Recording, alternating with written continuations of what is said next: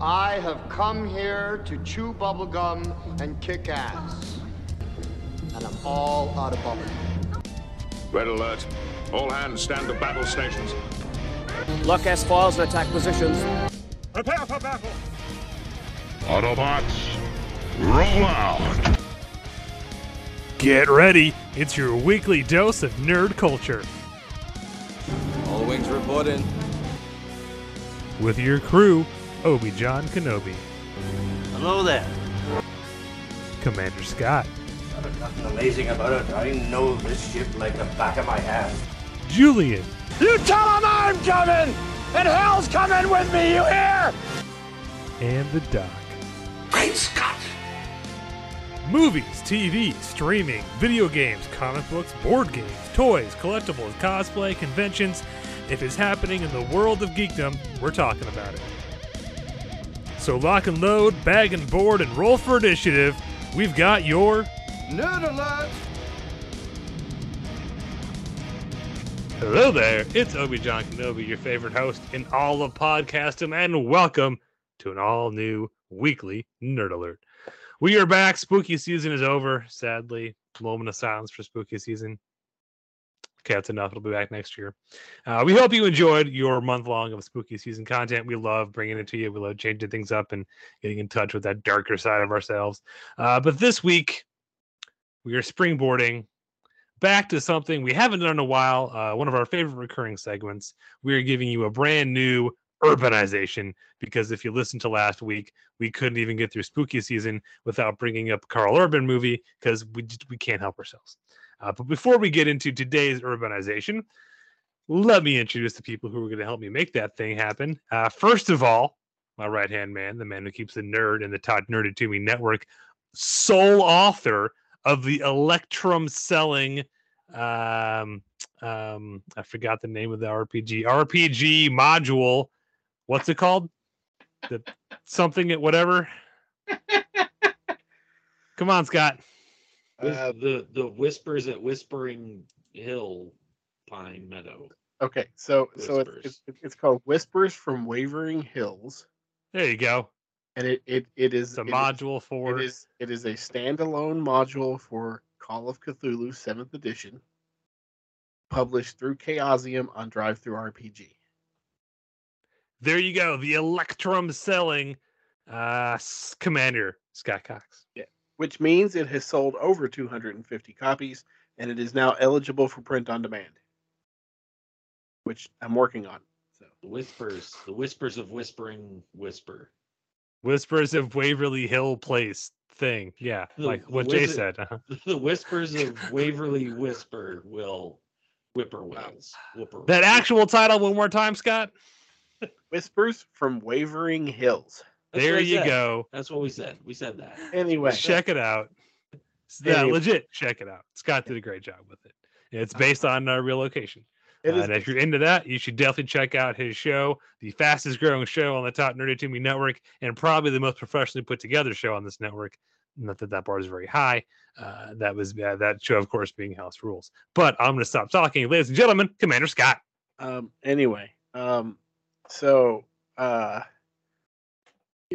Speaking of writing, actually, this segues pretty decently into my nerd fact for this week. Speaking of writing, so if you're writing and your character or whatnot, or you yourself as the narrator or whatever voice you're talking in, wants to ask a question such as, what was that? What's the title of that module?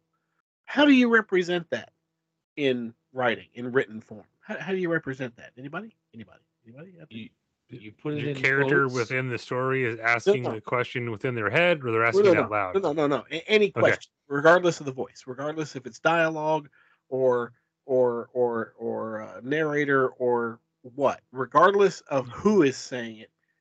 If a question is being asked, how do you represent that in written form? With a question mark? Question mark. There you go. But what if somebody is exclaiming something? Look at that! Oh, that's easy. All caps, and then exclamation point, question mark, exclamation point, Well, question mark, well, exclamation actually, point, question mark. you're jumping ahead, but yes. Oh, So okay. the next one is exclamation mark. But what happens if you put the two together? If someone's asking a question, as and exclaiming at the same, like, "Holy cow, what is that?" Then it's the typical. You've got, well, there's different forms of it, but it's question mark, exclamation mark, question mark. Then it's multiples, exclamation question, that type of thing, right? Mhm. That's how most people do it. Or Yep. in proper. Go ahead. You ever wonder Sorry. why there isn't an exclamation mark or a punctuation mark that represents an exclaimed question? Why isn't there a punctuation mark for this? Because the writer just needs to use their language to convey in which the tone that the person is saying the question in. Actually, there is a punctuation mark for this. Okay. Okay. It's called an interrobang. Okay. You're making shit up. I am not. It was invented by Martin K. Spector in 1962 when he was the head of an advertising agency. He believed that advertisements would look better if copywriters conveyed surprised rhetorical questions using a single punctuation mark. So he proposed the concept of said mark in the magazine Type Talks, once again in 1962. He solicited possible names for the new characters from readers. Contenders included Exclamaquest, a Quizding, a Ret, an Exclarative, but he settled on Interrobang.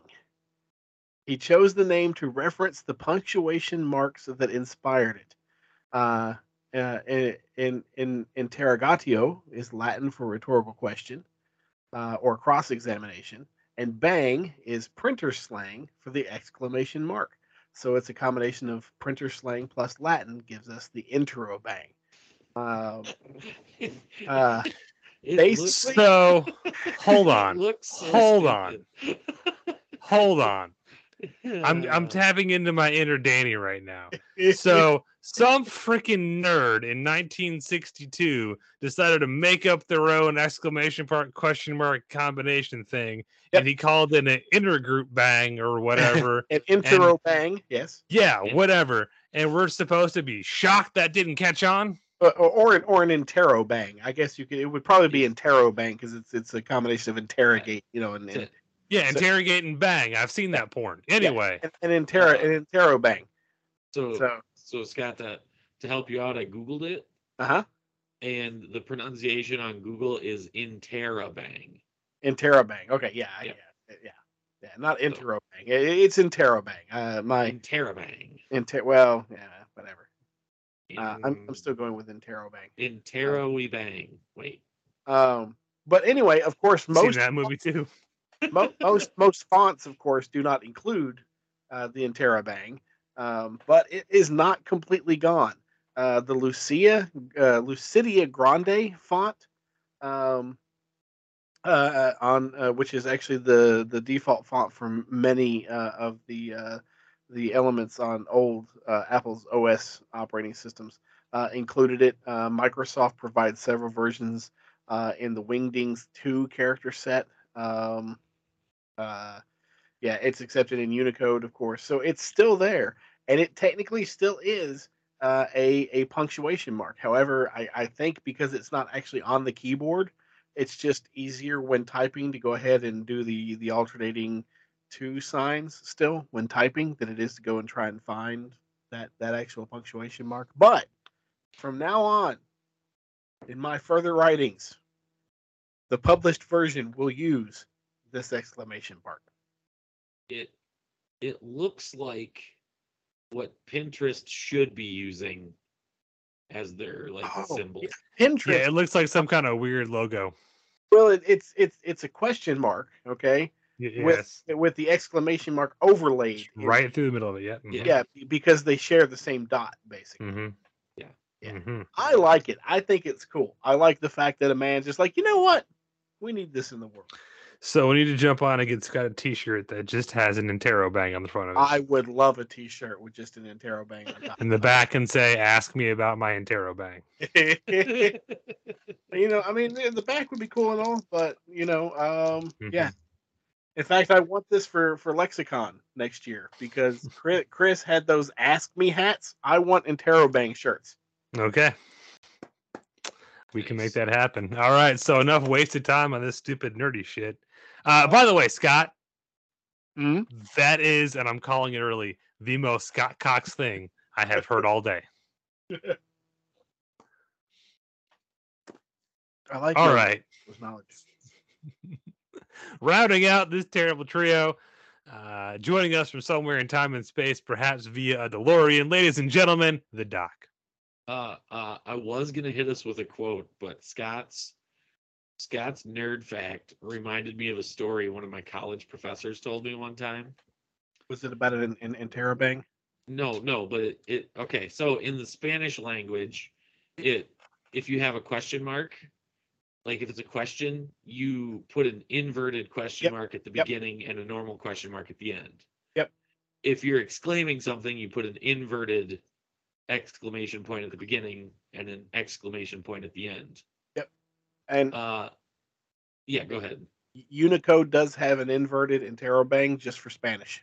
Nice. So why this reminded me of this story is he should have been a stand-up comedian, this professor. He was great. But in math, there's something called an imaginary number. So it's defined as the square root of -1, because you can't find the square root of a negative, because the definition of a square root is what number times itself gives you that. So like the square root of 25 is 5, because 5 times 5 is 25. So you can't take the square root of a negative because there are no two numbers that are both negative that would give you a negative. It just doesn't work. So they came up with this new thing called an imaginary number. Well, it's not new. It's been around for a while. And there's also a thing in math called a factorial. So a factorial is when you start with a number, say like 5. 5 factorial is 5 times 4 times 3 times 2 times 1. And the way you denote factorial is with an exclamation point. So it's like 5, because it's an exclamation point, but it's 5 factorial. So it's 5 times 4 times 3 times 2 times 1. Mm-hmm. So our professor said, I've always thought that I factorial is an interesting thing. So it's I with a factorial. So it's an I with an exclamation point. And he always said, I always thought it was the way that they would, like in Spanish subtitles, if somebody was shocked or surprised or had like a surprised look on their face, that's all the subtitle would be, was like I factorial, because it'd just be like, So I just wanted to share that. So all those shocked scenes in Dragon Ball Z would be represented with I factorial. Yeah, when they're like, when they just have that look on their face, like, the subtitle would just be I factorial. I factorial. In Spanish. Actually, this brings up an interesting question that I have. So you keep referring to the imaginary number as I, of course, because its symbol is a lowercase I. Yes. But its symbol is always a lowercase I. Is there in math? Is there a set meaning for an uppercase I? I don't remember. It might be the set of, no, that's a double bar I think. Imaginary numbers. So the sets of numbers can be represented with they call it a double bar letter. Okay. So like a double bar R is the real numbers, the double bar Z is integers, double bar Q is the rational numbers. Okay. And I want to say the double bar I is imaginary. Now, when you say double bar, you mean like the vertical part of the letter is doubled. Yep. But then just ties into whatever, like a double bar R. It still has the single like swoop over. Yep. At the tar. Okay. It starts at the inside bar down, goes over the second bar, and then loops like a normal R. Okay. Like when you're writing it by hand. You can type it. There's a way to type it. It looks better typed than written, but written, you know what it is. But actually, now that I think about it, capital I in math is interest. Interest? Like the accounting interest, like in money? Yeah. Huh. I equals P times E to the RT. PERT is P. Okay. Continuously compounded interest. Huh. So interesting. So I is for interest. Okay. When I think about it. So yeah, capital I, interest, lowercase I, imaginary numbers. I factorial, shock and awe. Dragon Ball Z. Shock and Huh. Dragon Ball Z, I factorial. I love it. I love it. I am jiggy with it all the way through. Let me tell you. I think we put John to sleep. John, are you still with us? That's fine. We can just have a show about math. I'm good with a show about math. Huh? What? Are we still here? This has been your week. Oh wait. Sorry. It just, I get on a tangent, huh? Yeah, I get it. No, Tangent. stop. No, you're done. No, do. stick with numbers. How No. how very acute of you. Oh, sorry. All right, knock it John. off. You're all being obtuse. We did. Oh, Look, math fun, huh? We're all funny. Yes, John, you are most definitely right. Is this what happens when I'm not here? Do you guys just default to Scott asking you math questions for an hour and a half? Hold on, we better get this. We better get this show back on the ROM bus, huh? The ROM bus. Jay, Yeah. That is not very complimentary. Sorry. Oh, nice. I'm glad you could supplement my joke.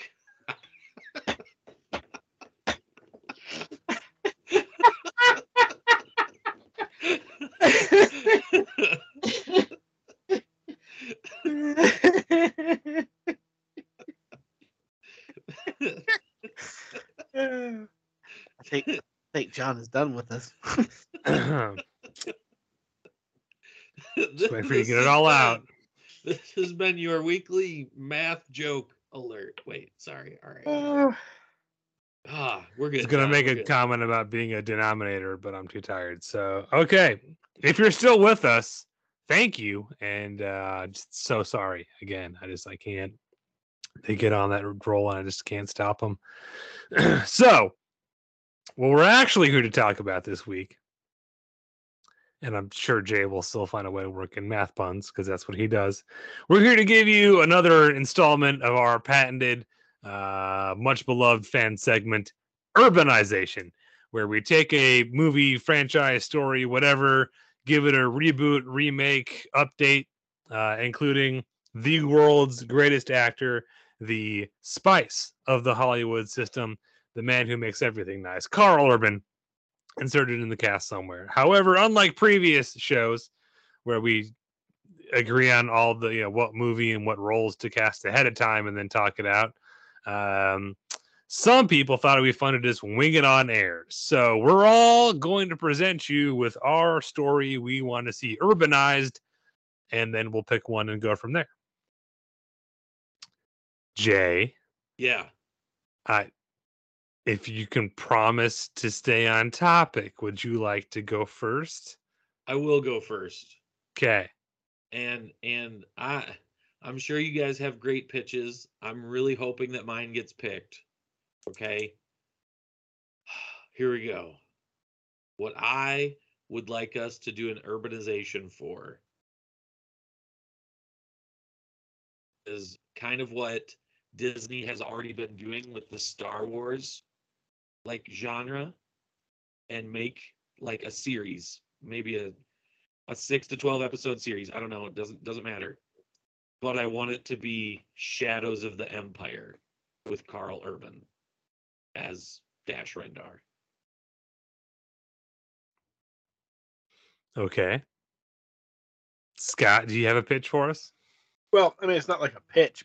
I just had, an idea of of what I'd like us to, talk about for an urbanization, something that I think would benefit from a modern day update. Mm-hmm. Not a reboot, if you will, because I hate that term. I don't like the term reboot. But just a new interpretation of the story with Karl Urban in it. And in fact, we talked about it during the pre-show a little bit. It's one that kind of popped into my head. But I kind of wouldn't mind to see Karl Urban doing The Thing. No. What do you mean no? Just no? Nothing against. No. I'll pitch and we'll vote. But All right. Okay. All right. So I'm kind of a little more on the lines of where Scott's at. a beloved franchise that has fallen on hard times. But I know the studio is going to find a way to keep pumping them out. So I think the best way to go is to start all over again. And kind of like Scott, I'm not going to pitch a reboot.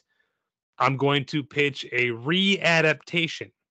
So like think True Grit, where like the 2010 True Grit movie with Jeff Bridges wasn't really a remake of the John Wayne movie. It was a readaptation of the source novel.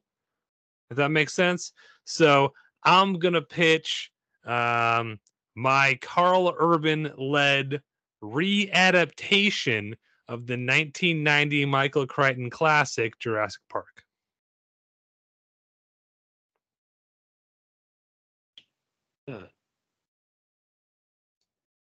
Well, you know where I stand on dinosaurs getting out. Yes, Scott loves dinosaurs and wants to see more of them, so I'm sure I can count on his vote. No.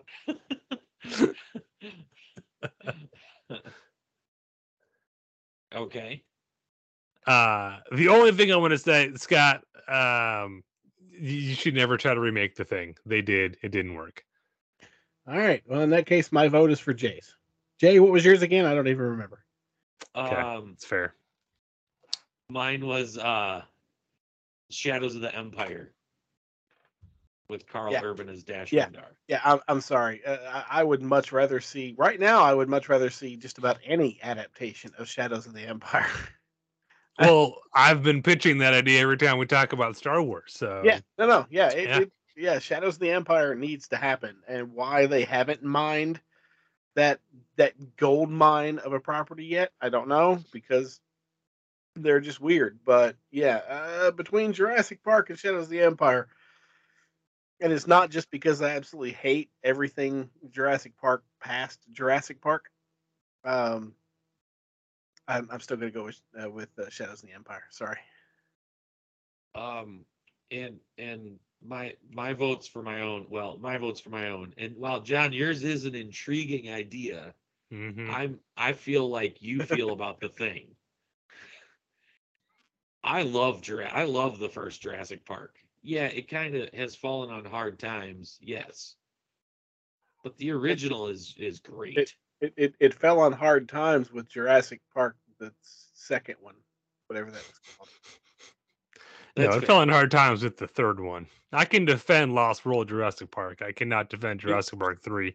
You know, Lost World, when I watched it when it came out, I was all in it all the way up until that truck pulled that trailer back over that fucking cliff. I'm like, what the fuck? No. Again, it never pulls it back up. It falls right the fuck down. Don't care. That truck dug down, and by God, it did something that I didn't like, and I've never watched it again since. That's okay. I just remember it was with the truck. Did you forget 3? Because if you think that's bad, whew. I do remember 3, and I remember like a couple of scenes. Like the only thing I actually remember from 3, not to make this a Jurassic Park episode, but the only thing I really remember was actually 2 things. One, when Grant finds the kid, because he chases the one dinosaur off with essence of T-Rex, and he says, "How did you get it?" And he's like, "You don't want to know." I thought that was funny. But later when he's sitting there with the T-Rex and he says, "Nobody move," his eyes are fixed on movement because it's a callback to the first movie. And everybody runs, and he just has, and it's a cliched joke. But what got me for it, what landed with me was Sam Neill's like that like half a second eyes closed sigh that, and then he goes. That was funny. That was funny to me. I just enjoyed it. I don't remember anything about the rest of the movie. Like that's the only thing I remember about the movie. Well, we're not talking Jurassic Park anymore. So, Jay, who are our main cast besides Dash Rendar, obviously? So what cast are we filling in? First of all, are we doing this live action or are we doing animated? I would prefer it live action. Oh yeah, live action. Okay. Yeah, I don't want just Carl Urban's voice. I want Carl Urban. Yeah. Obviously I can never say his name. Prince Shizor. Shazam. Prince Shazam. I swear. See, you can't bring this up and then make fun of your own topic. I'm not. I'm just the bad guy. Okay, I don't want to butcher his name the whole time. The bad guy.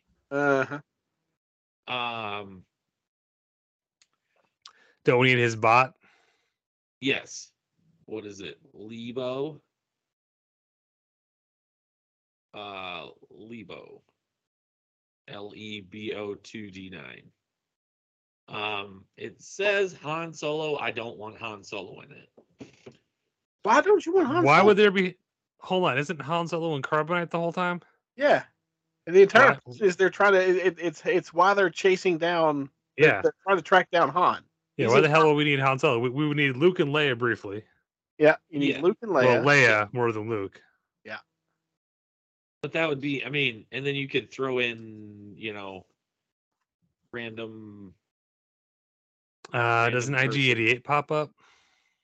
Well, let me back this up. So Shadows of the Empire stretched over novels and a video game and some comics. Are we trying to adapt all that, or are we just taking all that, throwing it in a blender, and coming up with like our own version of it?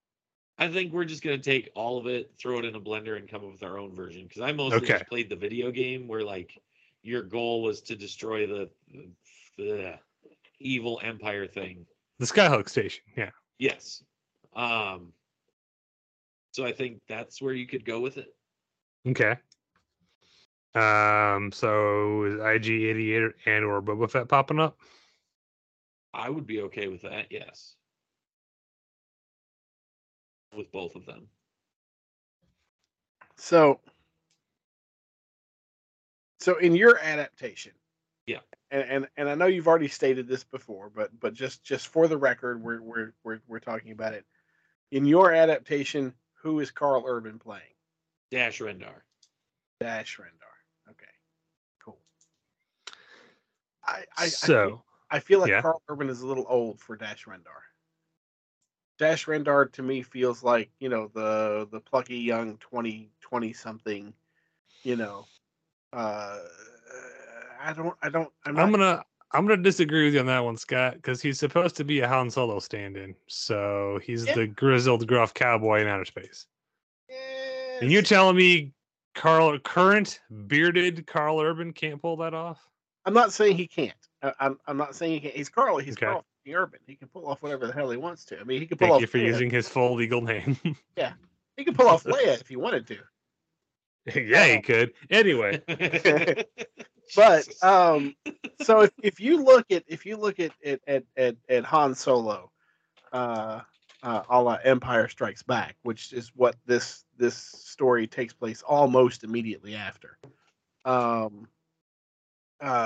He's in his late 20s. He's not grizzled. He's not old. He's not, but he's not Karl Urban old. Now, could Karl Urban play Dash Rendar? Yes, he could. But I still feel that the Dash Rendar needs to be like a mid to late 20s person. I don't know. I'm trying to look at the cast list because it's been a long time since I've read this book, and now that you bring this up, I want to read the book again. Dan. I think we need how about this? We need a list of characters. So that's what I was trying to put together. So we've got Dash Prince Rendar, Xizor, Lebo, Luke, Leia, IG-88, and Boba Fett is as far as we got on a list. There's this list. On this list, I have Guri, a human replica droid that is Prince Xizor's chief lieutenant. What did I say? You keep saying like the Xizor or something. Okay, we're gonna say Prince X. I swear. I'm sorry. I don't want to keep. For the record, Scott, getting corrected. I just did the maths. Harrison Ford was 38 in Empire Strikes Back. I'm not looking at Harrison Ford's age. I'm looking at Han Solo's age. It's the same person. I disagree. It's fine, but it's the same person. Older people can play younger people. There's all kinds of things where the character is intrinsically supposed to be younger than the actor playing them.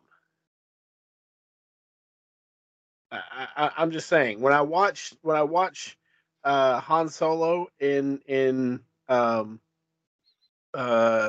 Empire era, I don't get an almost 40-year-old person. I don't. I get a late 20s, early 30s maybe person character. That's what I get. In canon, Han Solo was 32. Yeah, late 20s, early 30s. That's exactly what I just said. Not late 30s, early 40s. That's like almost a decade later. Should we tell him how old Carl Urban really is? Okay, how old is Carl Urban? No, I'm asking Jay because it's not going to help my argument. Oh, yeah. Carl Urban's like in his late 40s, isn't he? Early 50s? He's 50. Yeah. I think Okay. like That's a couple why months ago. I'm not getting a Dash Rendar feel from him. Okay, that aside then. Okay, all right. Set all Well, that aside. I think Jay and I are Well, both fine with it. So yeah, I'm you're interested outvoted. then, Scott. If you Yes. don't want Carl Urban to be Dash Rendar, where would you want Carl Urban? Right now, we once again, I don't think we haven't finished putting together a full character list, but I would really like to see him as Prince Shizor. Shizor has a big role in this movie, and even though what are you doing? Just because he's not the he's not the protagonist. That's what he has to be. You know what? Carl Urban could give us a great Prince Shizor. He could be awesome in makeup and aesthetics and everything, and he would make a great fucking villain. All right, there we go. You know who I like better as Prince Scissor? Yeah. Tom Hiddleston. No. I'm over the Tom Hiddleston Loki villain thing. But we haven't gotten real villain Loki in a long time. Yeah, I know, but I'm still over it. I don't Okay. care. All right. Hold on. Okay. Okay. So for Dark Prince X,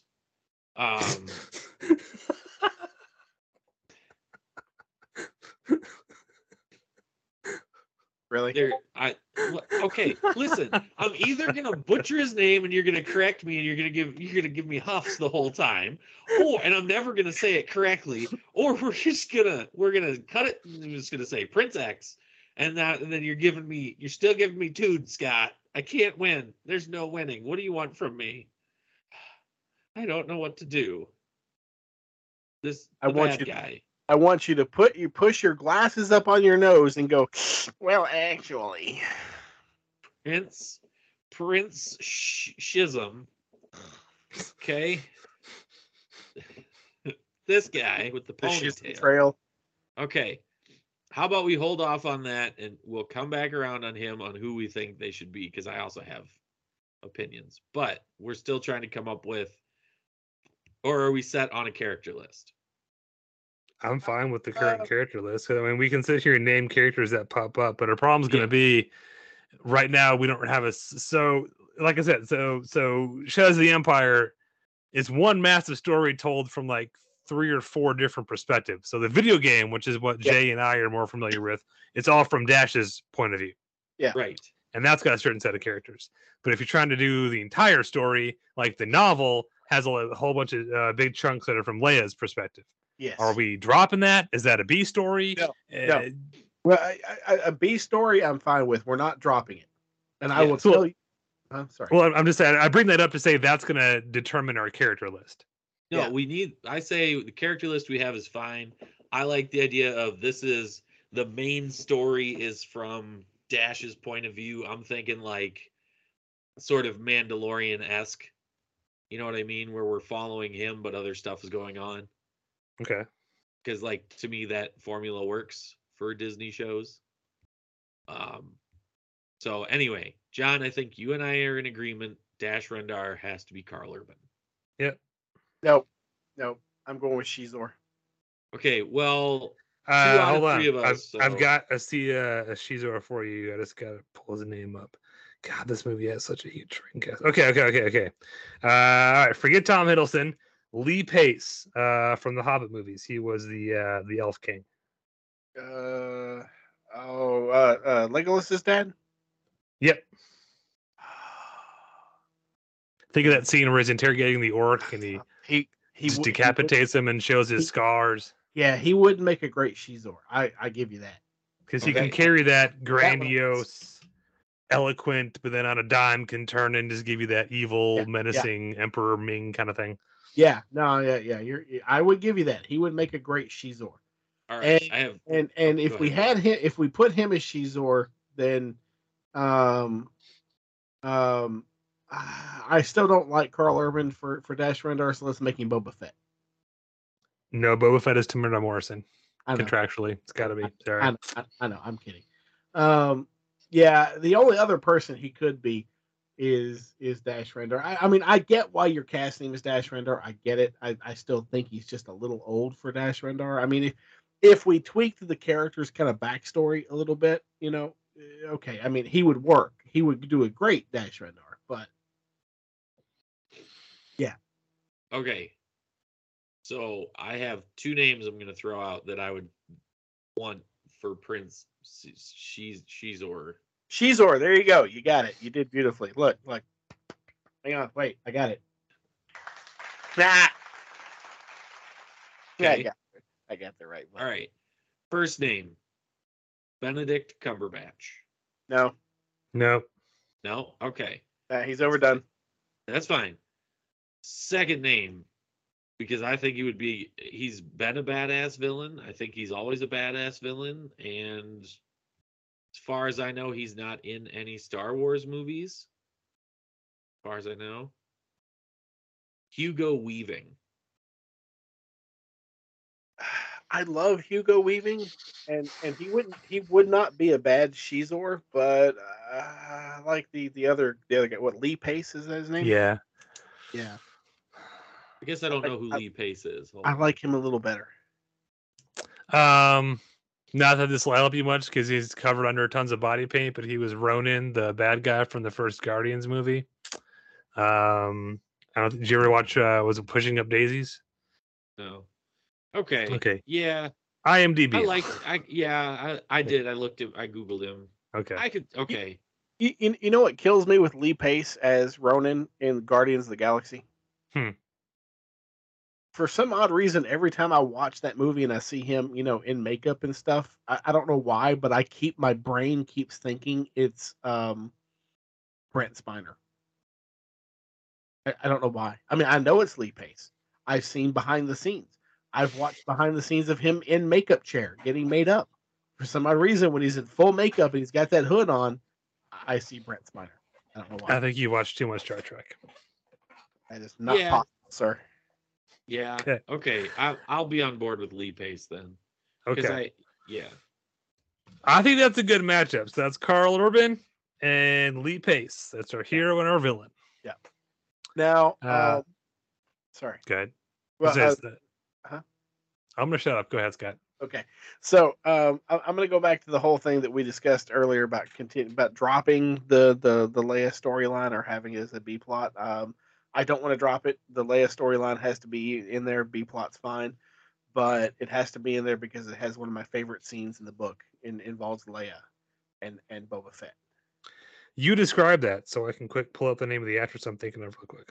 So in the book, Leia is captured by Prince Shizor, and she's actually given to Boba Fett as a prize, for bringing him Solo and stuff.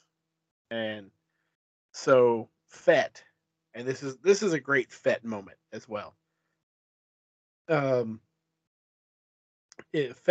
basically takes her to his room that he's been given in Prince Shizor's palace, compound, tower, whatever you want to call it, on Coruscant.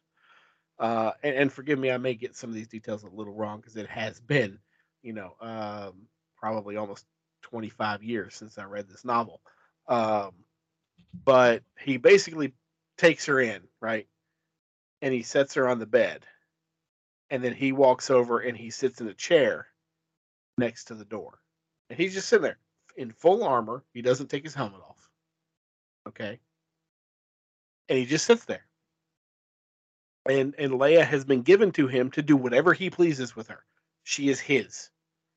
She's always like, do whatever. Have your way with her if you want to. It's up to you. Whatever you want to do. It is my gift to you. And he sits her on the bed, then he goes over and sits in the chair. and she's sitting there and she's looking at him and he's just staring straight ahead. And eventually, I mean, she's tired because of all the stuff. So eventually she falls asleep. And after a while she wakes up and Fett is still sitting on the chair. And she gets up and she's looking at Fett. Fett is not moving. He is rock solid against the back of that chair. He's got his gun cradled over his arm. He's just sitting there, not moving, helmet on, And she gets up and she looks at him. She kind of waves her hand back and forth in front of him, and she gets up and she kind of creeps toward him, and she gets really kind of close to him because she's trying to hear his breathing and stuff, because she's trying to see if he's asleep so she can make a break for it. And when she gets up there, he just goes, "I'm awake." That's all he says. She's like, "Shit." And then he won't engage. He won't really engage with her at all, because he can't refuse the gift from Prince Shizor. But at the same time, he has no intention of doing anything with Leia. That's not who he is. And in all honesty, in the old expanded universe, I thought that spoke volumes of Boba Fett's character. Yeah, he's a bounty hunter, but he has personal honor and integrity. And I love that scene. I've always loved that scene, and that scene has to be in it. Even though we're gonna have to have a de-aged Leia, in that scene. No, we don't. Yes, we do. Nope. And yes, and I got you covered. I'm glad you segued nicely into this. Okay, go ahead. Because I'm fine. Yeah. So, and I wasn't trying to say we should cut the Leia storyline. I was just saying I didn't know what elements, because it's a big story. So what elements we wanted to tell would influence the cast listing. So if we're going to include that, which I'm with you, we should, because part of the fun of this is you get to revisit the original trilogy era and play around with that. So definitely Leia, and Luke is in this as well. But I don't want him de-aged. I'm done with that. I'm sick of it. Stop it. We all know those actors are older and can't play those roles anymore. We understand the real world has happened. Just because we can do something doesn't mean we should. Disney's getting better at it, but Luke still never looks right. Just recast the roles. It's okay. So for Leia, Scott, get your IMDb out. Oh, hang on. Give me just 1 second. I'm here. I just gotta get back over to the screen. Okay, go ahead. I am suggesting, and this is a bit on the nose, but I don't care. This actress has already appeared in Star Wars movies in a later era. I don't care. This is too perfect casting. Billie Lourd, the daughter of Carrie Fisher, who appears as Lieutenant Connix in the sequel trilogy, should absolutely play her mother in this movie. Oh, yeah. No. Yeah, I would agree with that. I would be completely fine with her playing young Leia. She looks I won't say exactly like, but she looks very similar to her mother, especially at that age. You would need very little makeup just to put her in and say this is Leia, and it's fine. We're fine with it. It's okay. We understand. I'm so sick of de-aging people for one scene. No, sorry. Go ahead, Jay. No, go ahead. No. I've said my bit for a while. Go ahead. Oh no, I had a counter to John's. Well, then counter. I looked at it. I don't disagree with you. Okay, that's I really don't disagree with you. They do look very similar. But I also am looking at Millie Bobby Brown. She's too young. She's not even 20 yet. Okay, that's fair. I get what you're saying. Yes, I get that. But I also think she'd do a good job. Well, personally, what I would like, I like Millie Bobby Brown. I do like her. Even though I'm not a big fan of Stranger Things, I've watched a couple of the seasons and stuff, but and I need to watch the Enola Holmes movies, or at least the movie, because I don't think the second one's out yet. Not yet. It's good though. You'll like it. But who I would love to see her play is a character that was, I guess, decanonized. But we can recanonize it. Who we bringing back?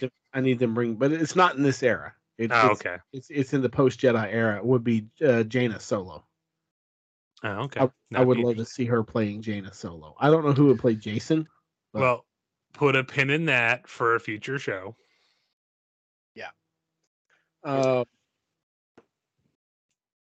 And in all honesty, though, as far as Tamara Morris, what's his name? Morrison. Yeah. Tamara Yeah. Morrison. Yeah. To Tamara Shizor, because I can't pronounce that name. I want him as voice only. I don't want Fett outside of Helmet. Well, yeah. Fett of this era we never saw outside of Helmet. Yeah. So yeah, No, you can hire hire a stunt guy and just have him come in and do the voiceover. Get the guy that does that's the body double for Pedro Pascal. Which one? He has 3. Oh, I don't know. Any of them are good. Depending what Mando has to do in that particular scene. There's I think when he was 2, there's 2 or 3 stunt guys that fill in for Mando. Yes. Get whoever that is, and then get that whole team. Get Tamara Morrison. Yeah, just use all 3 of them. Whatever you need them to do. Just be like, all right, guys, we're switching you out from the shiny metal Beskar, like the shiny Beskar, to Boba Fett, and you're doing the same things. OG busted ass Beskar. Yeah. Yeah. But I agree with Scott. Tamara Morrison, voice only. I'm perfectly fine with that. And I don't think Tamara Morrison would care either. That man's just happy to get a paycheck. So, but John, I guess I will concede to you. Millie Bobby Brown is kind of young, and I guess if we were doing something New Hope or a little bit before, then yeah. So can we all agree that we're still completely okay with Danny Glover's son as Lando Calrissian?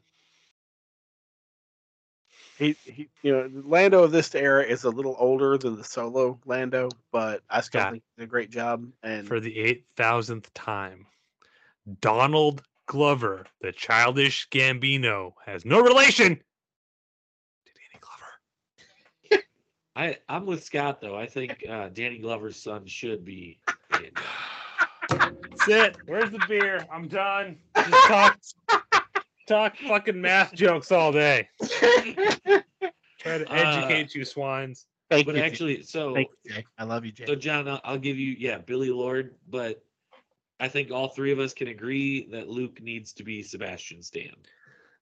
I disagree. I think it should be Sebastian Stan. Oh wait. Wait, what? The only problem with casting Sebastian Stan as Luke, as young Luke, there's no problem at all. The only problem is there's no problem. No, the only problem with casting Sebastian Stan with as young Luke is that leaves, really the only choice is Sebastian Stan. If we cast Sebastian Stan, then we can't cast Sebastian Stan. So, but can we get Sebastian Stan? If he's available, we should get him. We should, but he's probably not available. Listen, I'm going to throw something out there. Maybe this is going to sound crazy. You guys are going to think I'm crazy. Okay, but the person that should play Luke, I think, should be Sebastian Stan. Bucky?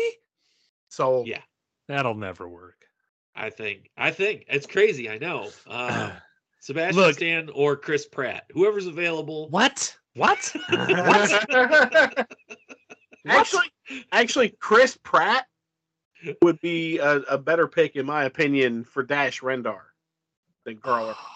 I would love to see Chris Pratt. Hang on, Chris Pratt as Dash Rendar and Carl Urban as Shizor. That I would watch in a heartbeat. I don't want to agree and concede to Scott that Carl Urban shouldn't be, but Chris Pratt would be a better Dash Rendar. But we're sticking to it. Stick Carl Urban. Okay. Moving on. He's too Star-Lordy for me. I can't. Anyway, Dash Rendar is Star-Lord. They're the same damn character. Carl Urban is Dash Rendar. Okay, so we got Carl Urban Dash Rendar. We got Lee Pace Prince Xizor. We got Xizor. Sebastian Stan is Luke. Which who would have thunk that was a great pick, Jay. Yeah, no one would have called that. This is going to go viral, let me tell you.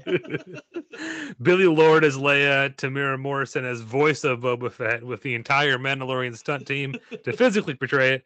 So we still need to cast our bots. We need Lebo and IG-88. Has IG-88 been voiced by anybody in the past? Not that I'm aware. IG, Not officially. IG whatever was what's his name? IG whatever was what's his name? You sound like my wife IG-11. now, Jay. IG-11. From Yeah, I wouldn't mind to get the body actor for IG-11 because I thought he portrayed an IG unit very well. That very stiff, 360 stop, and like I could see that. Okay, but I was talking voice actor. Yeah, who did the voice of IG-11? Wasn't it Taika? What is his name? Waititi. Taika Waititi. Yeah, we're saying all IGs have the same voice. At this To point, me, it's that would up make in the air. sense. Well, it Okay. would make sense, but also IG-88 is kind of like a cut above the rest. Like he's not. Was IG-88 ever voiced on Clone Wars? That's what I was asking. I know he's popped up here and there, but I don't know if we've ever gotten a voice from him. And if we did, it was like super modulated. I don't think there's ever been just like a straight. So I'm fine with Taika Waititi. He can come in and do a darker edge to the character. Yeah. I thought he did a good job as IG-11. I kind of like the idea that all IG units have the same voice, but I guess not all protocol droids had the same voice. I don't know. Well, but they're droids. You swap out a voice modulator. It's fine. Yeah. Well, but in order to portray IG-88, he's gonna have to bring 8 times the sinisterness. Yeah, because he's gonna have to crank it to. He Crank it can't to 8. crank it to 11. He's got to crank it to 88. Just crank it to 8. See, 11 times 8 is 88. See, I'm trying to make a math joke. Okay. Anyway, Damn it. so our final cast member we haven't got to is yet another robot who needs a voice, Lebo. Guys, I have a suggestion. Okay. It might be a bit on the nose. It might be a bit biased, but when it comes to Disney projects, this man is a good luck charm. Alan Tudyk. Alan Tudyk. No. John Ratzenberger. I don't. Is it because Alan Tudyk isn't available? No. I mean, Alan Tudyk did a great job as the other droid. K2. K2SO. Yeah. And I loved it, and it was great. And I love Alan Tudyk, but and hear me out here. I was actually thinking Martin Freeman. Okay. I mean, I think he could do a good Lebo. I don't see. Here's the problem. Lebo has never actually been, correct me if I'm wrong, Jay, he's never been voiced because even in the game, it was just dialogue boxes. Yeah. So we have no idea what Lebo is supposed to sound like. So we can kind of do whatever with that. So yeah, if you want Bilbo Bot, we're good. I mean, I mean, I'd be fine with any of the cliched ones. Benedict Cumberbatch, I could see him voicing Lebo. Benedict Cumberbatch. Oh God. No, I like Bilbo Bot.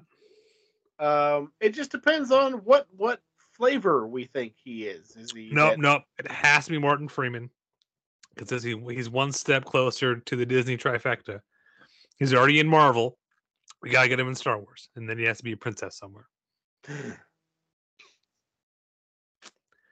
No, I'm good with Martin Freeman. I guess. Jay, did you have some suggestions? You don't seem to Is fit. Alan Tudyk? Were they all Alan Tudyk?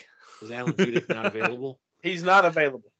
Oh, all right. He's not available because he's doing the Lexington Comic and Toy Convention that week. Yeah. Oh, okay. I think he'd cancel on us for this, Scott. Nope. How it usually goes if you're an actor. Nope. Lexington Comic and Toy Convention is his jam. Sir, I don't think a single actor has ever picked a convention over an actual gig. I don't. Well, Alan Tudyk is, yes. Okay. He's not available to take the call for Shadows of the Empire because he has agreed to do Lexington Comic and Toy Convention that weekend. My only thing I was wondering was like, would you want to do Lebo like I can't think of her name from Solo and do a female voice? We could. Lebo to me sounds like a male name. Lebo. Which is fine. I was just throwing it out there. I don't even know who I would pick though, to be honest with you. Well, then we're going to move right along because now we finally have a cast in place so we can get to a story. Right. Jay, I'm assuming we're opening at the Battle of Hoth?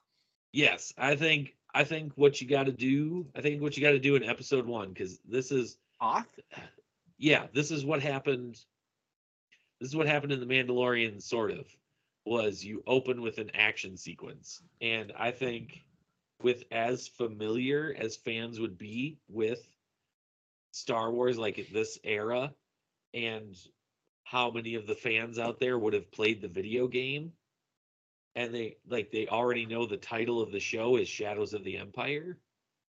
You just throw them into a firefight on Hoth. Like that is the opening. Why wouldn't you open at Cloud City? Why would we open a Cloud City? Because Remember, we're centering this on Dash Rendar's point of view. Yeah, so but I like starting on Hoth so we can it's something everyone's familiar with. It's a big visual call they know, but we'd Back to the Future to it. You see Hoth, but we're not rehashing Hoth. You're seeing Hoth from somebody else's perspective. I get it, but also the Cloud City, that's where Han Solo gets captured by Boba Fett, and the Falcon is chased by TIE fighters. So you can literally open with reminding people of, hey, Han Solo is with Boba Fett. We're trying to get to Han Solo. We've rescued Luke, and now we're trying to get away from Cloud City, and we've got to fight our way past, the damn Executor. I'm not calling it the Executor. I hate that name. I'm calling it the Executor. Fuck you all. And Vader's, personal squadrons and shit. Like literally, that's your fight against the Empire. And also, we remind people that this entire damn story is about finding Han. But that's not the story of the video game. I don't give two shits about the fucking video game. All right, it's a damn novel. Or the fucking video game, which I haven't read the novel. Well, then you need to read the damn novel. Okay. So, John, we open in a firefight on Hoth. All right. Well, I'm just going to stop talking then. Everybody calm down. We're talking about fucking Star Wars. It's okay. And the reason I threw out Hoth is, again, that's where the game starts.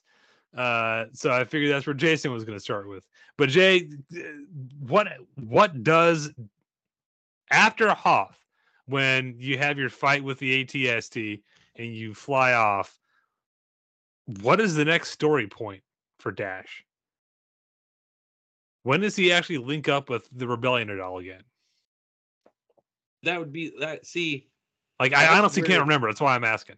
Right, but then that's where you could go to Cloud City if Scott wants to go to Cloud City. No, don't care. Scott. No, don't. Scott. No, we're just adapting the video game here. No, Scott. No, Scott. No, Scott. Scott. Where is Scott? Hang on, Steve Perry wrote this. Okay, so Jay.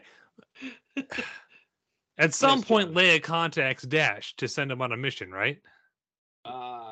Is that not the next? Okay. It's been a long time. Here we go.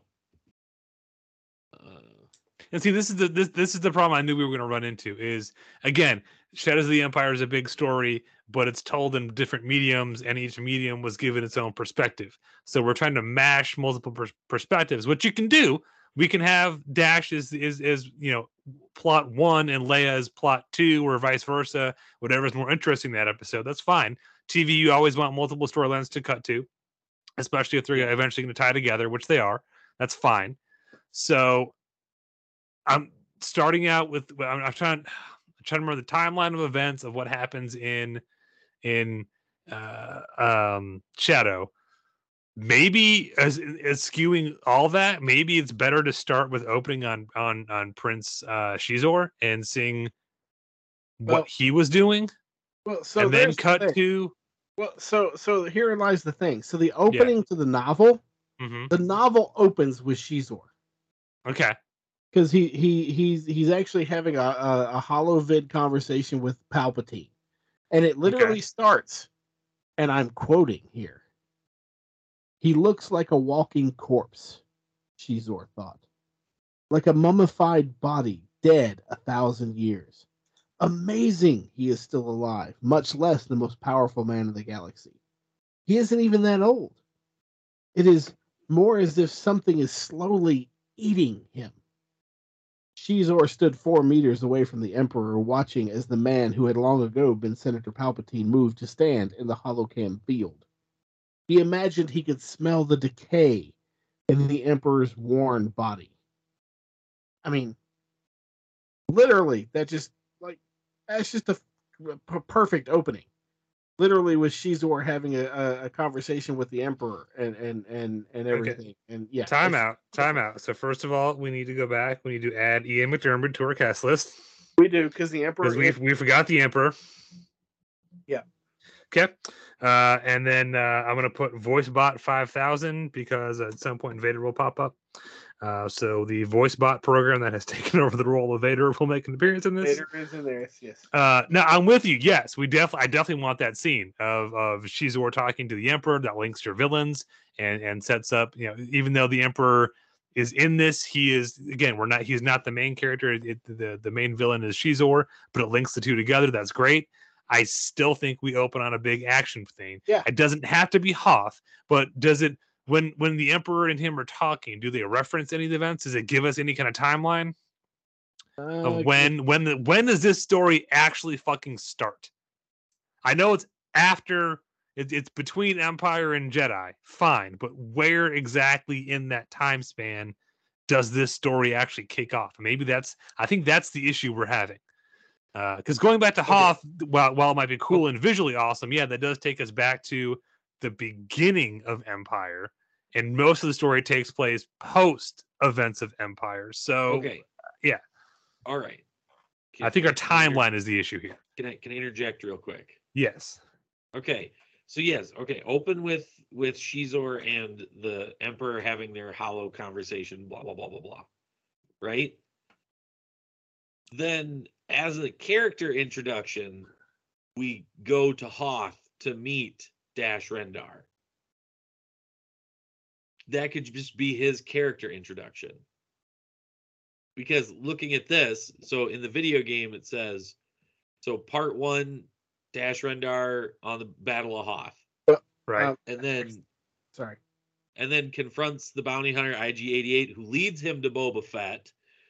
Then he saves Luke's life in Swoop Bikers in Mos Eisley, blah, blah, blah. And then Dash, Luke, and Lando travel to Coruscant to rescue Princess Leia. The Swoop Bike scene on Tatooine might be a really cool place to start to introduce Dash. Well, because we can set up Luke and, oh, here we go, it's Luke. And then someone comes in to save Luke, and there's your big hero moment. That could be cool. So here's the thing. Yes. So when Shizor is 4 meters away from the Emperor, watching as the man who had long ago been Emperor Palpatine, or Senator Palpatine, moved to stand in the holocam field, he imagined he would smell decay in the Emperor's warm body. So Shizor in this scene is not talking to the Emperor via the HoloNet. Okay. He's in the room with the Emperor, who is standing on the holo field, who is getting ready to talk to Vader during the holocam. So the holocam between Emperor and Vader, when they discuss, we have a new enemy, Luke Skywalker. He says, I've sensed a disturbance in the Force from Empire. Yes. Shizor is in the room with the Emperor when that conversation is taking place. That's where the book opens. Okay. But I'm telling you, that's where the book opens. Okay. It's like in the middle of Act 2 of Empire. Okay. So we can start on Hoth and then jump to that. Hoth to give you your big action scene, set you back in the mindset of the original trilogy, but show it from Dash's perspective to set him as our new hero. Then jump ahead to the conversation. Other side of that conversation, and Shizor's perspective and introducing him. Yes, so big set piece action scene on Hoth to introduce Dash Rendar as the hero. Cut to Prince Shizor in the room with the Emperor, and like we get the point of view from him watching this conversation with Darth Vader from the other side. And then jump to... So at that point, it's Vader and the Emperor discussing, and Shizor's on the sidelines to overhear talk of Luke Skywalker. Yes. So we could then cut to Luke on Tatooine with the Swoop Bike gang, and maybe we can hint that Shizor hired him to take out this threat. So you can link the two together. So the scene is Shizor seeing or overhearing that there's this new threat, and the Emperor wants him either taken out or turned, and he knows he can't turn him, but he could maybe take him out, and that sets up some of that. So you have a thread to follow, and then we link, because that's where Luke and Leia and Dash and Lando and all our main characters after the big Swoop Bike thing hook up, have their conversation about what needs to be done, and then scatter off on their separate ways. I don't know what the time jump between those two events is, but you never know what the time jumps are. Yeah, I'm just trying to think logistically how it would flow. Because Shizor's whole angle is he's trying to supplant Vader to gain favor for the Emperor. I'm asking. Yeah, he hates Vader. Yeah, he hates Vader. His whole thing is he's trying to get in with the Emperor. Right. But he doesn't, and the flaw with Shizor is Shizor keeps looking at it as purely a business and a power move, because he doesn't fully understand the bond of the Sith, because he's not a Force user, and he doesn't understand he could never be what Vader is, because he's not a Sith. And that is ultimately one of his major fatal flaws in his character, one of his hubris, if you will. Okay. Sorry, I'm reading the book now. I know you are. Okay. All right. So Open Hoth, Prince Shizor, Emperor, then Swoop Bikes. Yep. And all of our main characters come together. Save Luke, and then maybe that's the end of episode 1. Is like all the main characters coming together. I wasn't even going episode by episode. I was just trying to break the basic blueprint for the story. I get you saying. Okay, you can expand and chop it up later, but yeah. So then Swoop Bike leads to them going. I do want to pause for a sec, because the reason Luke was going back to Tatooine was to go back to Ben's hut, right? Yeah, he's building. Because it's a race to get to Beggar's Canyon, right? Or through Beggar's Canyon. Sorry, what? Because he's building a new lightsaber. Right? Yeah, that's exactly what I want to get to. We can finally answer the untold question of where the hell did Luke get the green crystal from? Yes. Maybe it is Qui-Gon's crystal. Well, right. So and herein lies the thing. So in the old expanded universe, which is what Shadows of the Empire comes from, which was written prior to a lot of the lore around the crystals was brought in, like, and then rewritten by Disney. Well, Disney tweaked it, but yeah, because you've got the whole what's the planet that ultimately becomes Starkiller Base, Ilum? Yes. Yeah, Ilum, and the whole, going to the places and the crystals calling to you and stuff. In the old expanded universe, that is actually answered. I can't remember if it's answered in this book, because once again, it's been a long time since I've read this book, but I'm rereading it now because you know what? Fuck you all.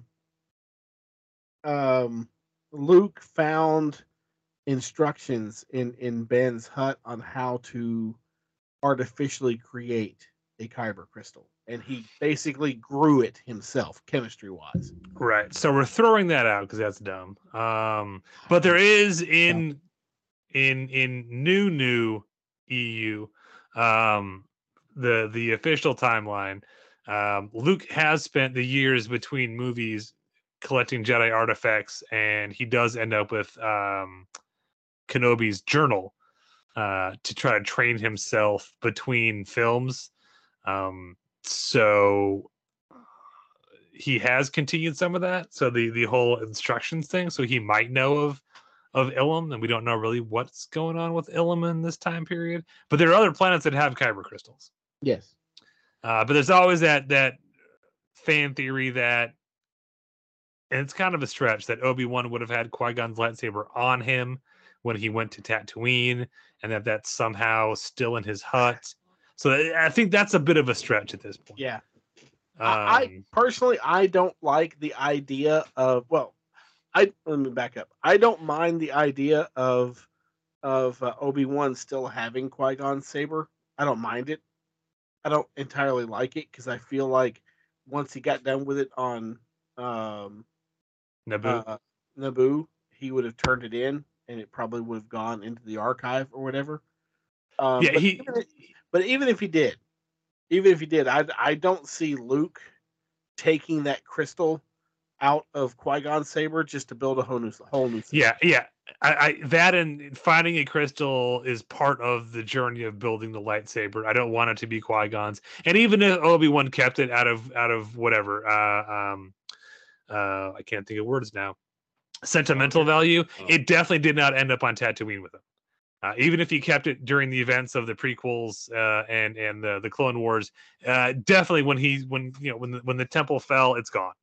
But what I was getting at is we could write in when he goes back, there's not much left in Ben's hut, but he finds Ben's journal, and that leads him on the quest to, this is where I can, these are places at one point that were known to have kyber.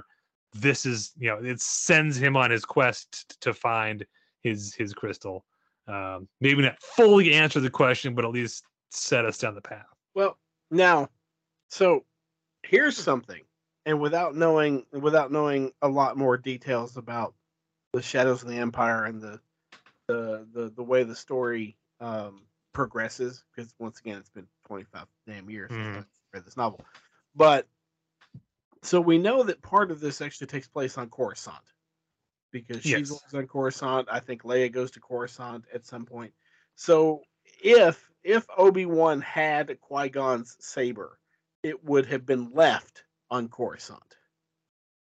So what if you wrote in somehow that either whatever happens, somehow Luke gets either through Leia or himself gets a hold of Qui-Gon's saber from Obi-Wan's quarters or from somewhere in the temple, gets a hold of Qui-Gon's saber on Coruscant.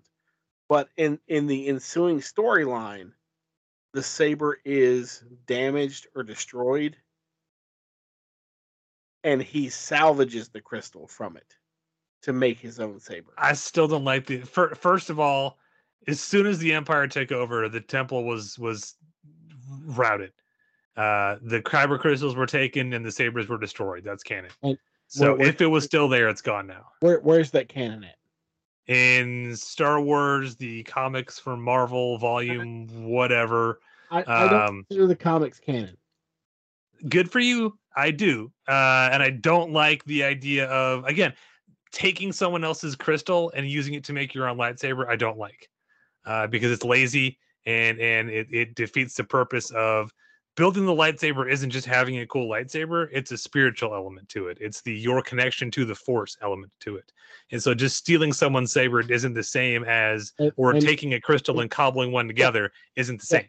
And there's no way to write that Qui-Gon's crystal calls to another Jedi later on. Sure, there's no way to write that at all. Sure, yeah. Let's just go with cobbles together. It's the entire element of taking someone else's crystal. Well, that's what Sith do. Sith steal crystals and bleed them. No, yeah, they bleed them, yeah. But then Ahsoka takes 2 Sith crystals because they called to her and she purified them.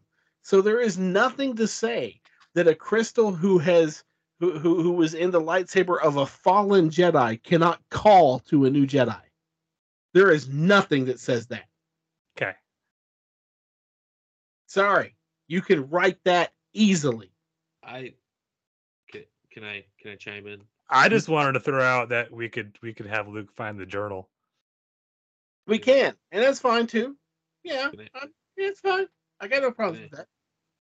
Can I chime in? No, Jay, we're having a debate about kyber crystals. Damn it! We are. Oh, Get on our level. Spirited Okay. debate. I'll just stay here then. I'll just stay quiet. Thank you. Stay quiet on the property that we voted on. That was mine. It's fine. Stay out of your own pitch, Jay. Jeez. It's fine. It's fine. It's all right. Sure. You guys go ahead. Keep going.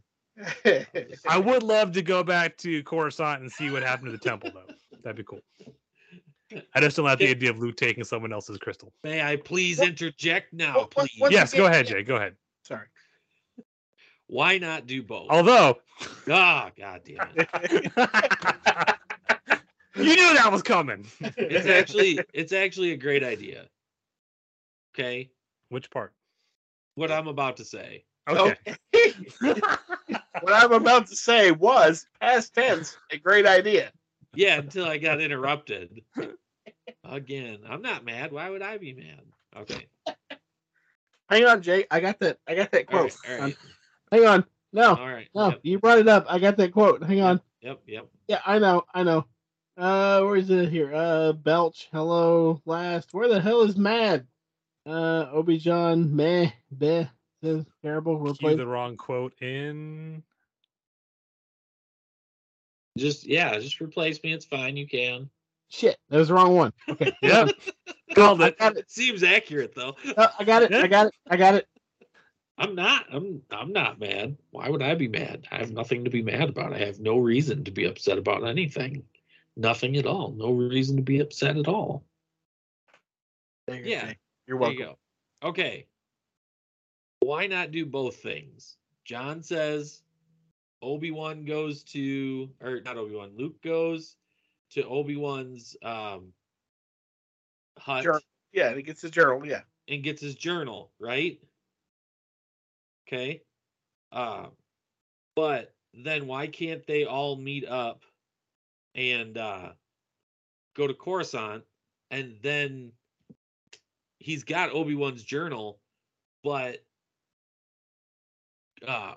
Qui-Gon's lightsaber is calling to him. Well, so first of all, I agree. I agree with you, John, that him just taking this lightsaber and cobbling together. Yeah, I don't like that. I agree with that. Him finding Obi-Wan's journal and using it to learn the ways of the Force and to learn things, and in it he learns of a source of kyber crystals, a planet, whether it's Ilum or not, it doesn't matter. But then he goes on this side adventure, right, to find a new crystal that gets him on Coruscant with everybody else. I'm fine with that. Yeah, and it doesn't even that the journal tells him, "Hey, go here," but like, "Hey, here back in my day, here's where you could find it." Yeah, like we could have him going to planets that have been now taken over by the Empire, and he can't get the kyber there anymore, like Ilum. So yeah, right, but, and then. Ahead, but what I was saying was that if you really wanted to have the green crystal be Qui-Gon's crystal, which I'm not saying has to be, because I'm fine with him having another crystal. That doesn't bother me. You could write it that he finds himself on Coruscant, and maybe, if you want to consider the Marvel Comics canon, which is fine, maybe Obi-Wan had Qui-Gon's saber in his personal stuff, in his personal quarters in the temple. And ultimately, it comes to Luke is led to it because the crystal is calling to him. Because once again, that's never been written one way or the other. You could write it that way. That the crystal is calling to him, not to say, "Hey, make me into your new lightsaber," but he gets the lightsaber, and through whatever the lightsaber is damaged or destroyed, and all that's left is the crystal. And then ultimately, at the end of the story, he uses it to create his new lightsaber. It can be written either way. Just saying. Anyway. Okay, so like I was saying, he could find Obi-Wan's journal. He could go on a side adventure, but again, I don't want to make this too much about Luke, right? This is more about Shadows of the Empire from Dash Rendar's perspective. No, sorry. The whole show is now about Luke finding a It's all about lightsaber. Luke Sorry. now. Yeah. Yep. It's all. Okay. All right. Well, I'll just sit here and not say anything. It's now called Shadows of Skywalker. Okay. So they're all on Coruscant for various reasons.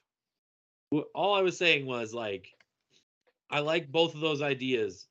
You have something in the show where, you know, they're dealing with these swoop bikes in Mos Eisley. He ends up going back to Ben's hut, maybe with Dash Rendar since he's our main character, right? And then, or he's like, hey, just wait here, and then he goes to Obi-Wan's hut by himself.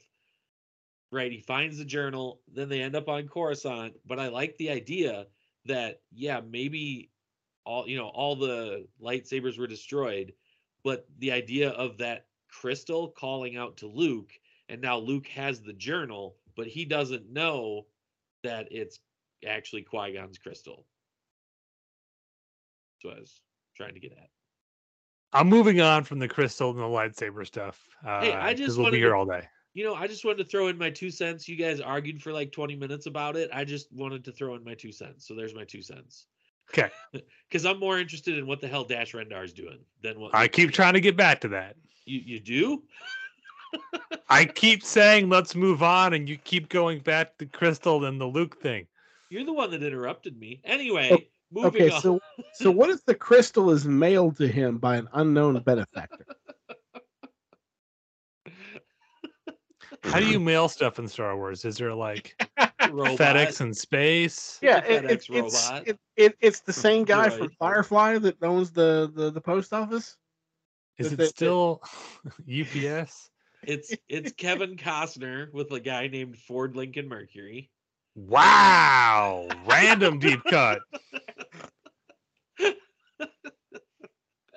Funny. That somehow has a catamaran in space. Because Kevin Costner.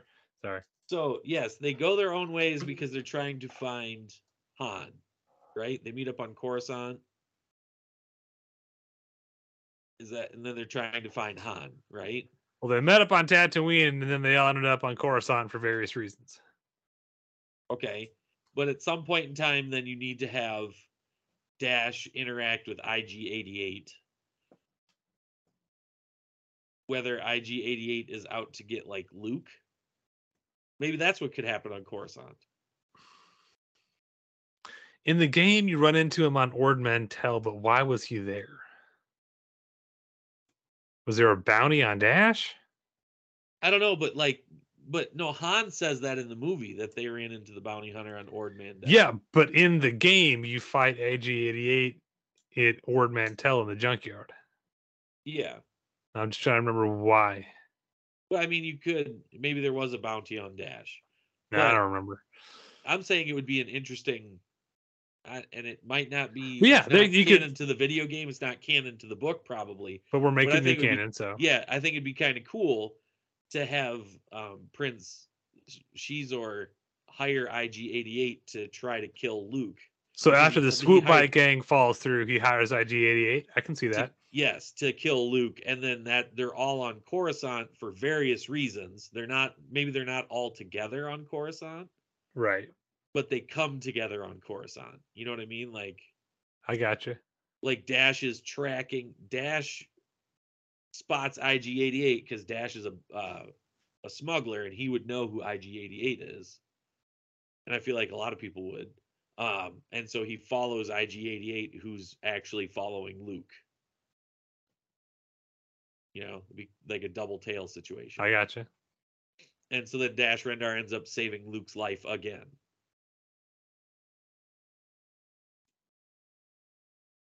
Okay. Well, what's Leia doing? Well, in the novel, Luke is saved from the swoop bike raiders on Tatooine by Dash.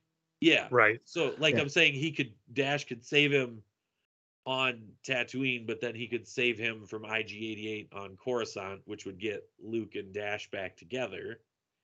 And then we would find out why Luke was on Coruscant. And then maybe Dash could help him. And then isn't Leia captive? Like, isn't she being held hostage by Prince Shizor? Well, Shizor tries to seduce Leia. But So how does she get there? Is what we're saying. Because he's trying to. Well, Leia and Chewbacca go to Rhodia, and then that investigation leads them to Coruscant. That's where she gets captured on Coruscant, as far as I remember. See, there you go. Then you can It's have been a long damn time. But then you could have that's fine, Scott, and we could do that. Like, Leia and Chewbacca are trying to find Han. That takes them to Rhodia, home of the probably Rhodians. That would be a jump. Yeah, but yeah, let's Right. go with So then they find out information that leads them to Coruscant. So then they're sneaking around Coruscant, because at this time Leia would be known as a known rebel. Yeah, but she's also disguised as Bosch. Yeah, So this is where she gets the Bosch armor. Yeah, and Chewie's disguised as a bounty hunter as well, right? Yeah. Yeah. So they're sneaking around as bounty hunters. They get captured, and then this is where you could have your Boba Fett Leia scene that you wanted. Got. Yeah. Okay. No, yeah. So that's what I think. And then where do we go after Coruscant?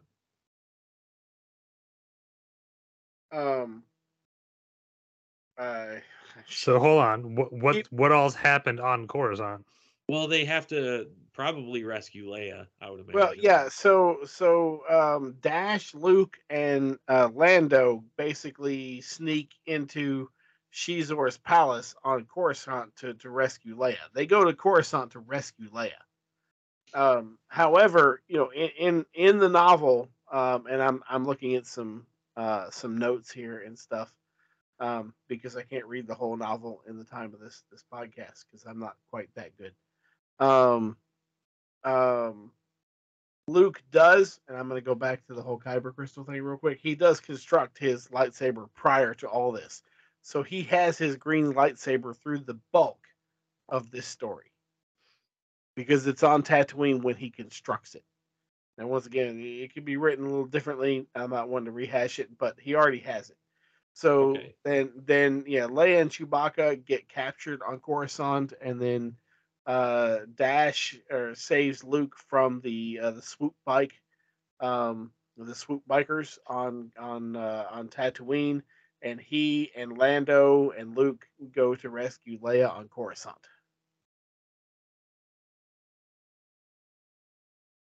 So, yeah. Okay. Now, keep in mind, this entire time you have Shizor, who's trying to kill Vader and supplant Vader, and Vader's fighting against Shizor. So if you look at the cover art for the book, you got the Emperor in the background because he's overseeing everything, and then in the midground you have Vader and Shizor on equal footing because it's literally, this entire story is literally a power struggle between Shizor and Vader. And then you have Luke in the foreground between the two because he's literally caught in the damn middle. Like, that's what this story is about. Shizor trying to kill and supplant Vader just to get power with the Emperor. And he's trying to capture and kill Luke to offer him up. Whereas Vader is actually trying to save Luke because it's his son, which is the entire reason why when in Empire, when the Emperor says the son of Skywalker must not become a Jedi, and Vader says if he could be turned, he could be a powerful ally, because there is still a little bit of Anakin that's in there that wants to protect his son. That's the entire reason that bit of dialogue exists, and it's that sliver that allows Luke and everybody to win. And it allows Vader to turn back to the good and in Jedi. And so literally this entire story is Vader trying to protect Luke. However, he has to do that to protect his own, standing with the Emperor against Shizor. Luke is literally a pawn in this between Shizor and Vader. And I had someplace I was going with that, and I completely lost it. I'm sorry. Okay, so Luke gets his life saved by Dash on Tatooine. Dash leaves Tatooine, ends up meeting up with Lando somewhere else. Luke goes to Coruscant because he finds out Leia gets captured. Well, IG-88. Once again, Lando, Luke, and Dash go to Coruscant. Like once Dash saves Luke on Coruscant on Tatooine, they don't part again. Okay, I get that. I get that's what happens in the book. I get that other things happen in the video game. I was under the impression we were making our own new canon. Which it's fine. We can make our own new canon, but the new canon still has to make sense. I mean, if you say that Dash rescues Luke, and then later he hooks up with Lando and goes to Coruscant, well, where the fuck is Luke? Why did he leave Dash? Because he went to Coruscant. Answer all these questions. I was. He goes to Coruscant because he finds out Leia got captured. That's why Luke goes to Coruscant to rescue Leia. Yeah, but independently? Maybe he found out after Dash. No. If it's ours, there's no maybe. There's no maybe. There's just this is what happens. And I mean, either A, they go together, or B, they go separate. If they go separate, then there's a scene or a reason they have to separate. And you haven't given me that. I know. And we also had a 20-minute argument about crystals. I'm just trying to move us forward. I'm sorry. 11 billion minutes of math jokes at the start of the show. I'm just trying to move us forward. I'm sorry. Look, gentlemen, if I may, I think we may have bitten off more than we can chew in our allotted time today because Shadows of the Empire is an epic story. And Jay, you were right. This is something you can't really do justice in a movie. It has to be a multi-part series. And that's more than we're going to be able to crack today, I think. I think we're all in agreement this story needs to be brought back into canon. And I think our cast list is awesome. Even though we keep adding stuff to it. Because now we have to add in Chewie and somebody else. I think our cast is awesome. I think we're all in agreement that this story should be told. And we'd like to see it done justice. I think our issue here is we all came into this story at different points because the story is written from different points, depending where you found it. And I think we're adapting kind of different things, and we all have different expectations of where it should be, and those can definitely meld together. But I don't think we're going to get there today. Can we agree on that? I agree on nothing. Okay. It was Qui-Gon's crystal that he found hidden in Obi-Wan's journal, like the rock pick in Shawshank Redemption, and he opened the journal and went, "What the hell is this?" And then a boulder started rolling down from the rooftop and tried to seal him in Obi-Wan's hut. And then there was a snake in the X-Wing that he flew away in, and he was like, "R2, you know I hate snakes." And then the water on Kamino turned into like an alien creature that looked like a snake. And all right, I was trying to throw as many references as I could in there. Sorry. That's a trap, and I'm not taking the bait. So, any final words on an attempt to adapt Shadows of the Empire? They should do it. Okay, we all agree it should be done. Maybe we're not the ones to do it, but someone should. So let me put it this way: what is the one thing you? So say tomorrow they announce Favreau and Filoni are going to do a Shadows of the Empire series. What's one thing you want to see in this adaptation Could be a scene, a character, whatever. What's one thing that definitely in your adaptation definitely needs to be there?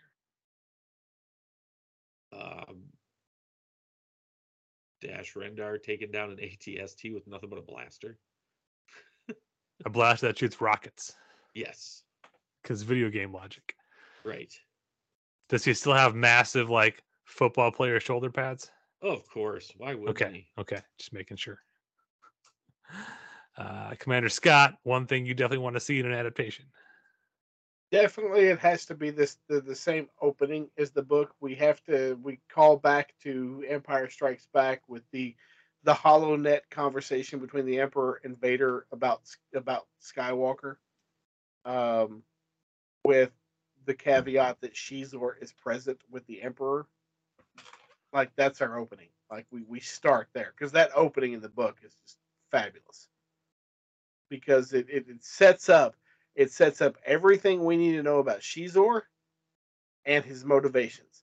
Now, granted, in the book, it's given to us through exposition, but like you run, like in a movie adaptation, you run through because one of the big things in that scene is, Shizor's basically gleans that potentially he thinks that Skywalker could be the son of Vader. He doesn't know. He's just going off the context clues that he's given in the conversation. And that Luke Skywalker was aided by Obi-Wan Kenobi, a Jedi he thought long dead. And he's pissed because his intelligence network has not provided him with this information before now. So he's pissed he had to find this information out this way. So literally in the film adaptation, we break from the meeting with the Emperor and this conversation, and he has some sort of meeting with his intelligence network and says, "Why didn't I know this before?" But all of this sets up every motivation for the main antagonist of this story. So, yeah, I agree. That is a great introduction to that character. And a really cool way of again, Back to the Future 2ing it, kind of seeing a scene we've already seen play out, but seeing it from a different perspective, which I think is kind of the fun of this whole storyline, is you get to revisit things we know, but from a different perspective. I would love to see, because we're just now in Andor kind of getting it, but I would love to see Coruscant during the reign of the Empire. And more of what happened on Coruscant. I know there were drafts of the sequel trilogy where we went back to Coruscant and see what happened post Empire, but I like, and that's one of the things I do like about Andor a little bit is seeing Coruscant during this reign. But I definitely want to see for certain, indisputably, what happened to the Jedi Temple during the reign of the Empire. Because as we all know, comics and books are great, but if it's on screen, you can't argue against it. So that's what I want to see. So that being said, that is our attempt. And maybe now we all understand why some of the Star Wars shows get a little messy when the writer's room has arguments about things and the story goes in 8 different directions. There you go. But we all agree this is a great story and we want to see it. And we are all 1000% in agreement. Karl Urban should be Dash Rendar. No one argues that. I do. Wait, I meant Sebastian Stan. So that being said, thank you for listening and tuning in. What do you think should happen with the Shadows of the Empire adaptation? Who would you cast? What story beats would you want to see carried over? What was your favorite perspective from the original story, the video game, the comics, the novel, whatever? Let us know. Do you just want to see the soundtrack in the movie somewhere? Because that was a thing. Let us know. Until next time, this has been your weekly Nerd Alert.